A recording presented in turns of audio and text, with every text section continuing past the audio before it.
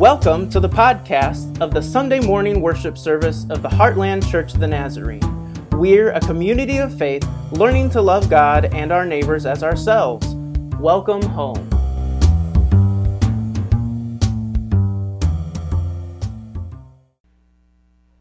Today's sermon text is from Genesis 9, 1 through 17. The passage will be on the screen for you, or if you like, please turn to Genesis in your Bible.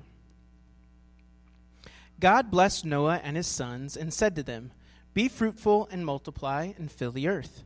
The fear and dread of you shall rest on every animal of the earth and on every bird of the air, on everything that creeps on the ground, and on all the fish of the sea. Into your hand they are delivered. Every moving thing that lives shall be food for you. And just as I gave you the green plants, I give you everything. Only you shall not eat flesh with its life, that is, its blood. For your own lifeblood I will surely require a reckoning. From every animal I will require it, and from human beings, each one for the blood of another, I will require a reckoning for human life. Whoever sheds the blood of a human, by a human shall that person's blood be shed. For in his own image God made humankind. And you shall be fruitful and multiply, abound on the earth and multiply in it." Then God said to Noah and to his sons with him, "As for me, I will establish my covenant with you and your descendants after you, and with every living creature that is with you, the birds, the domestic animals, and every animal of the earth with you, as many as you came out of the ark. I establish my covenant with you, that never again shall all flesh be cut off by the waters of a flood, and never again shall there be a flood to destroy the earth." God said, "This is the sign of a covenant that I make between me and you and every living creature that is with you, for all future generations. I have set my bow in the clouds, and it shall be a sign of the covenant between me and the earth. When I bring clouds over the earth, and the bow is seen in the clouds, I will remember my covenant that is between me and you and every living creature of all flesh, and the waters shall never again become a flood to destroy all flesh. When the bow is in the clouds, I will see it, and remember the everlasting covenant between God and every living creature of all flesh that is on the earth." God said to Noah, "This is the sign of the covenant that I have established between me and all flesh that is on the earth." That's the word of the Lord. Thank you, Sam.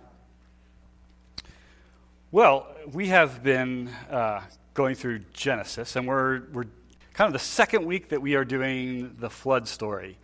And we said, just by way of catching up, God created the world, and it was really, really good. God created humanity, and it was really, really good. Like, he stepped back and he said, "This creature that I have made in my own image is good." And we said that we were created in the image of God so that we might be able to be in a significant and special relationship with the God who created us. Well, Adam and Eve had a couple of guidelines which they didn't end up following, one of which was to not eat of the fruit of the tree of knowledge of good and evil. And there was a talking snake, and we said then, and we'll continue to say, that the Bible often raises a lot more questions than it does give us answers. Why there was a talking snake? I don't know. Lots of people think that's the devil. It may be the case.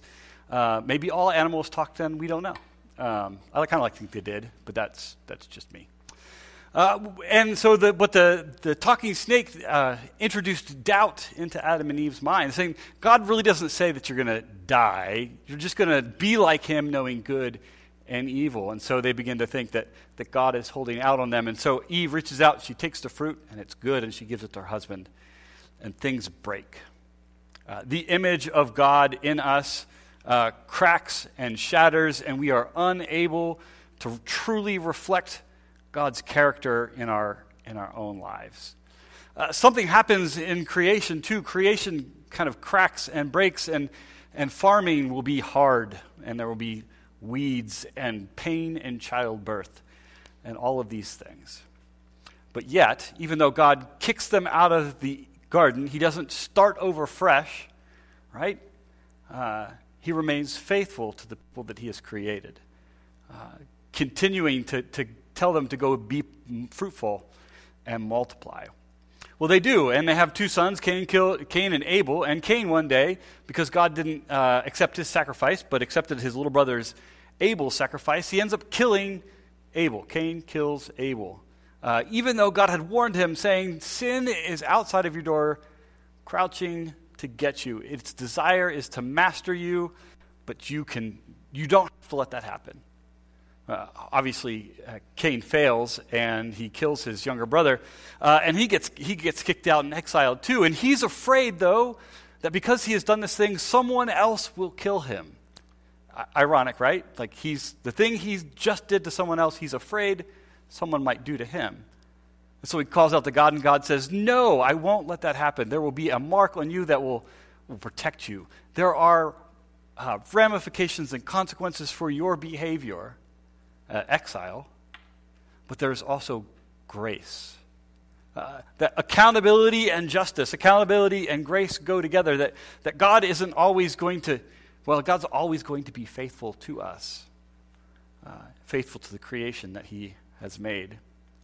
Well, Eve and Cain and all of them fulfill God's promise of being fruitful and multiply. But when they are fruitful and multiply, the evil that was in their hearts multiplies as well. And evil piles upon evil, and until all of the world is just, it's bad. Evil in all of its inclinations and thoughts. But God looks down and he sees one family, Noah and his family, who is righteous and good and faithful. And God says, I am going to wipe everything out, and I'm going to start again with your family. And you need to build an ark and fill it with animals. And this is what Noah does. And that story has a lot of questions to it as well. But yet we see God's faithfulness in the midst of this dark story. That I suppose that God could have started completely over.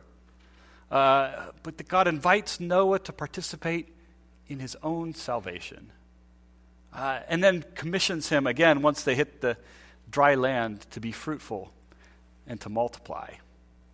And that's where our story picks up in verse 9. And actually, before that anyway, within like 7 verses at the beginning, I hope I have what I need in here. Oh, okay. Within the space of just a couple of verses, God commands Noah and his family to be fruitful and to multiply. The same command that God gives Adam and Eve, and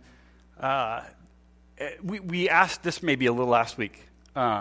We asked some questions. If from the very beginning, sin and evil multiply because of human multiplication, then why would God command Noah then to be fruitful and multiply? Or even save anything from the beginning? If humanity remains unchanged in its proclivity towards disobedience and unfaithfulness, why would God continue as if the flood never happened? If being fruitful and multiplying led to a multiplication of evil, why continue? Why doesn't God just kind of change Noah's heart and undo all of that bad?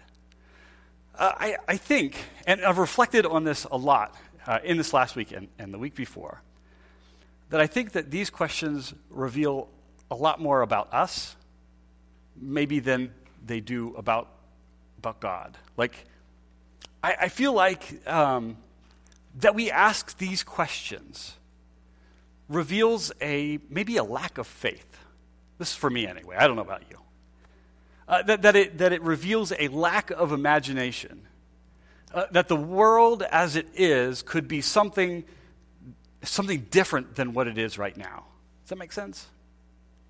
The fact that we're automatically presuming that the world is going to fall apart in the same way it did before Noah reveals to us maybe that we don't believe that God has the ability to work in us and through us enough to avoid a repeat of the evil that plagued the world before Noah. I think imagination. Now you guys know imagination, right? Have you lost your imagination yet? No, somebody hasn't. Izzy hasn't, I know that much. Our youngest son, Josh, lives in his own world. Like his imagination, and I hope he never gets rid of it. Our other two have it as well, not maybe to the extent that Josh does. But we were at a cross-country meet yesterday for Sam, who did a great job. And we're waiting for them to start, and Josh picks up a piece of chain link fence. And all of a sudden, it becomes like the end of a grappling hook. And he spends the rest of the day searching for materials to make his grappling hook. And this morning, we snapped a hook off of a hanger and taped it to a string. And he now has a grappling hook. I wouldn't trust it with my life, trying to claim on it. But there's something in us that is able to take the world around us, and it's especially evident in our children, right? That it's able to see things that are not there. Possibilities arise out of normal and everyday things to become extraordinary. By the way, most of the time, Josh is a ninja. That's his default. I asked him if I could talk about that. He said, yeah.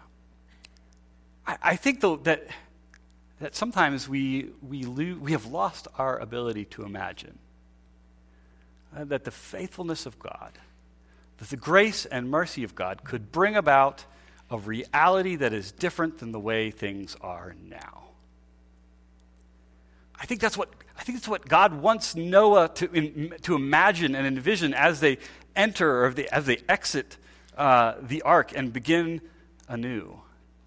I think God wants them to be able to see a future that is not broken, doesn't contain selfishness and evil.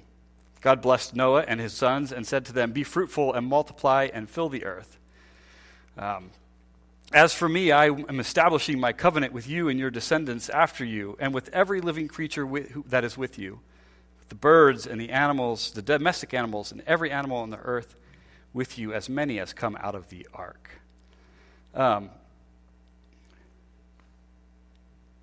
Did it go back to the beginning? I don't know why it's doing that. Are you doing that? No? Okay, there we go. So they come out, and God says, "So I'm going to establish a covenant with you." Now, you all know contracts, right? Contract is not a covenant. A contract is an agreement that expires, and it's usually like, it binds someone an obligation in more of a legal way. Like a covenant is different, though. It is it's an agreement, a commitment of faithfulness on both parts. That doesn't necessarily have an ending date. And whenever we look about God's covenant in the Bible, it was always in pointing towards God's ultimate faithfulness to creation. Now, within these covenants, there's always a responsibility on the part of humanity to do something. In this case, to be fruitful and multiply. And we'll see more of these as the Old Testament goes on. But God establishes his covenant, and he says, if I can get to it, "I will establish with you that never again shall all the flesh be cut off from the waters and the flood, and never again shall there be a flood to destroy the earth."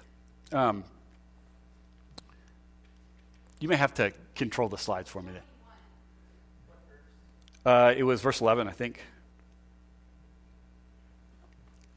I'll let you know. I will establish my covenant. Never again shall all the flesh be cut off by the waters of flood, and never again shall there be a flood to destroy the earth. Now, I have heard people, none of you all, I have heard people say that God promised not to destroy the world through a flood, but a fire is fair game. Right? Like there's a loophole, and I think you said it in Bible study, like, "I won't pinch my sister. I promise not to pinch my sister, but I will slap her in the face next time," right? Or stomp on her toes, I think is what you said. We like to make little loopholes in things. And I think, once again, I think this reveals a lack of our imagination.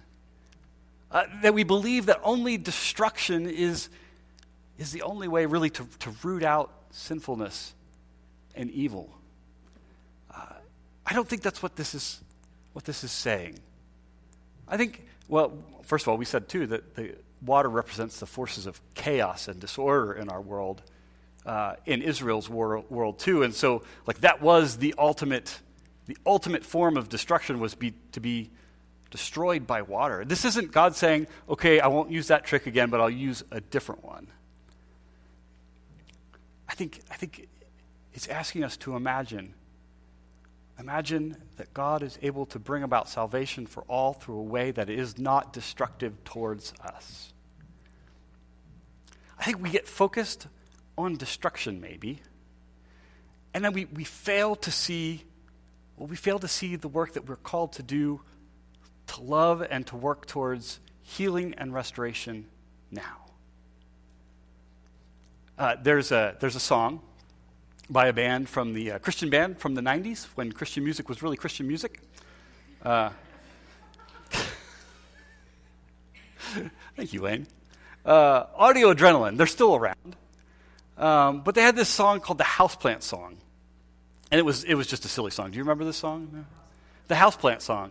It starts with the lead singer saying that once upon a time he had a book, and it said that all forms of rock music were evil. And all you had to do to put it to the test was you take your two houseplants and you put them in front of speakers, and it says, and make the music do the rest. The first you play, what was it? Mozart or something lovely like that. And the other one, when you play Petra and Megadeth. Petra was a Christian band from the 70s, right? Anyway, so he does. The song goes on, and he takes his houseplants and he puts them in front of the speakers, and he cranks up the classical music first, and then he cranks up the rock music, and it's loud, and nothing's happening to his plants. But his neighbor gets really, really angry, and he comes over and begins to pound on the door.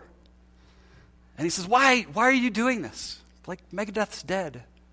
He's like, "What does it matter that you're testing out whether this rock music is evil when I'm just across the fence? Why don't we have a conversation?" And maybe I'm reading too much into the song. He puts his houseplants back outside, actually, as the lyrics go. And him and his neighbor, they go out for a drive, and they begin a beautiful relationship that's headed straight to heaven, if I get the lyric right. I think when we get focused on the evil and the destructiveness in the world, we have a tendency to do weird things to our houseplants at the expense of our neighbors. Okay, I realize this may only make sense in my head, but it's where it is. Again, I think this story calls us to a fresh and new imagination that sees past destruction, but that sees the power of God working in us. Not just for our salvation, but for the salvation of those around us, for the salvation of our neighbors. Well, we go forward here, and verse 12. God said, "This is the sign of the covenant that I make between you and me and every living creature that is with you for all generations. I have set my bow in the clouds, and it shall be a sign and a covenant between me and the earth. When I bring clouds over the earth and the bow is seen in the clouds, I will remember my covenant that is between me and you and every living creature of all flesh. And the waters will never again become a flood to destroy all flesh." Two things I want us to notice here. I'll go back. This is the sign of the covenant I make between you and me for all future generations. When I bring the clouds over the earth, the bow is seen in the clouds. I will remember my covenant that is between me and you and all flesh.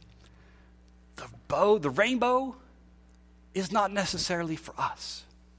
There we go. That's off a back porch. A couple of maybe a year or two ago.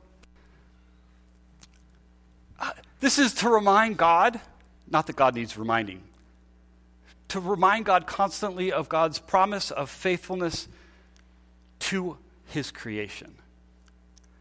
I think maybe it's for us too, right? We see this and we know that God has remembered that God is not going to destroy the world. But as someone pointed out in Bible study, that Jesus is the one who brings this salvation to us. That when we see that, we know that the heart of God is bent not towards our destruction, but towards our salvation. Second thing I want us to remember is that God is making a commitment, a covenant, not just to humans, but to all flesh. to all creation. That God's not just interested in saving your soul and keeping you from heaven, or keeping you from going to hell, but not heaven, right? Doesn't want to keep you from going to heaven. I think there's something important in this commitment as well, that God looks at all of creation and says, it is still very good, it is still worth redeeming.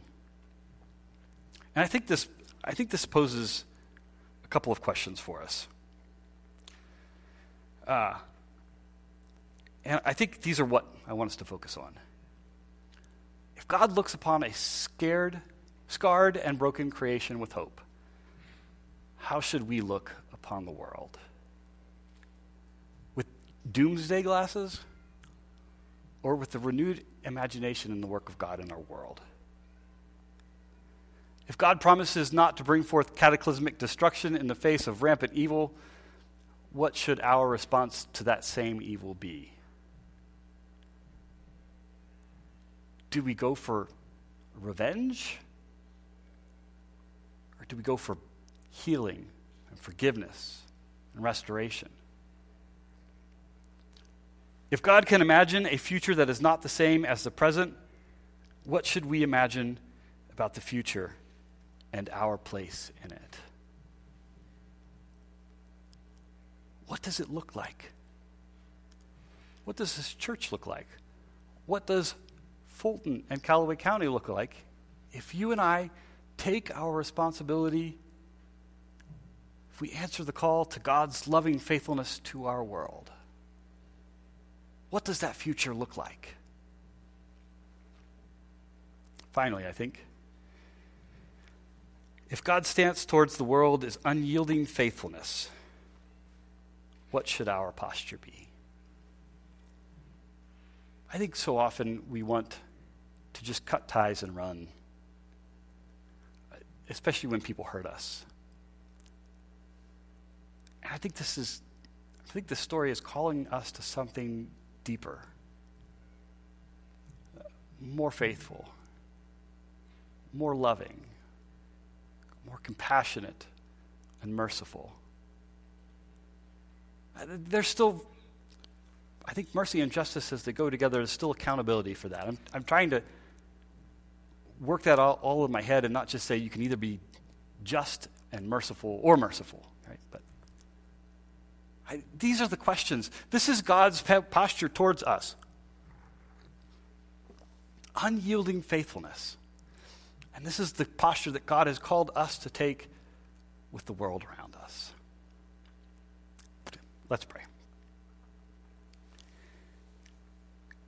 Dear Lord, we have tried to do our very best with this story that you have given to us. We admit and confess that we are puzzled by it sometimes, and maybe even as we read it, the worst parts of us, the parts that want revenge and destruction for those who are evil in this world, they come to the surface, and we make the story more about your destruction than about your faithfulness and your call to us to be faithful. We confess that to you. Lord, help us to read this story alongside the Good Friday Easter story, that we might put those things together and see that your Son came into the world not to destroy the world, but to restore it, to save it, to redeem it.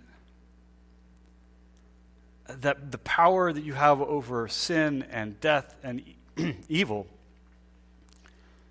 is the power of love and mercy, of grace and justice.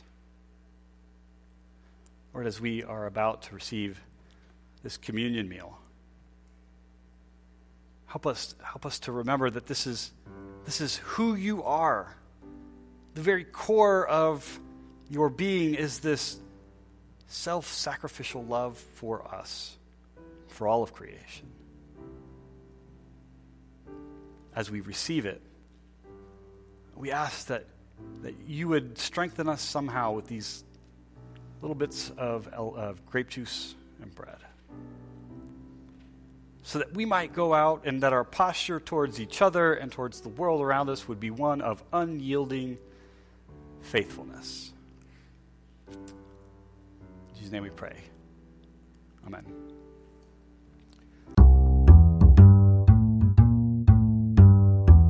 Thank you for listening to our Sunday morning worship service. For more information about the Heartland Church of the Nazarene, please visit takeittotheheart.com.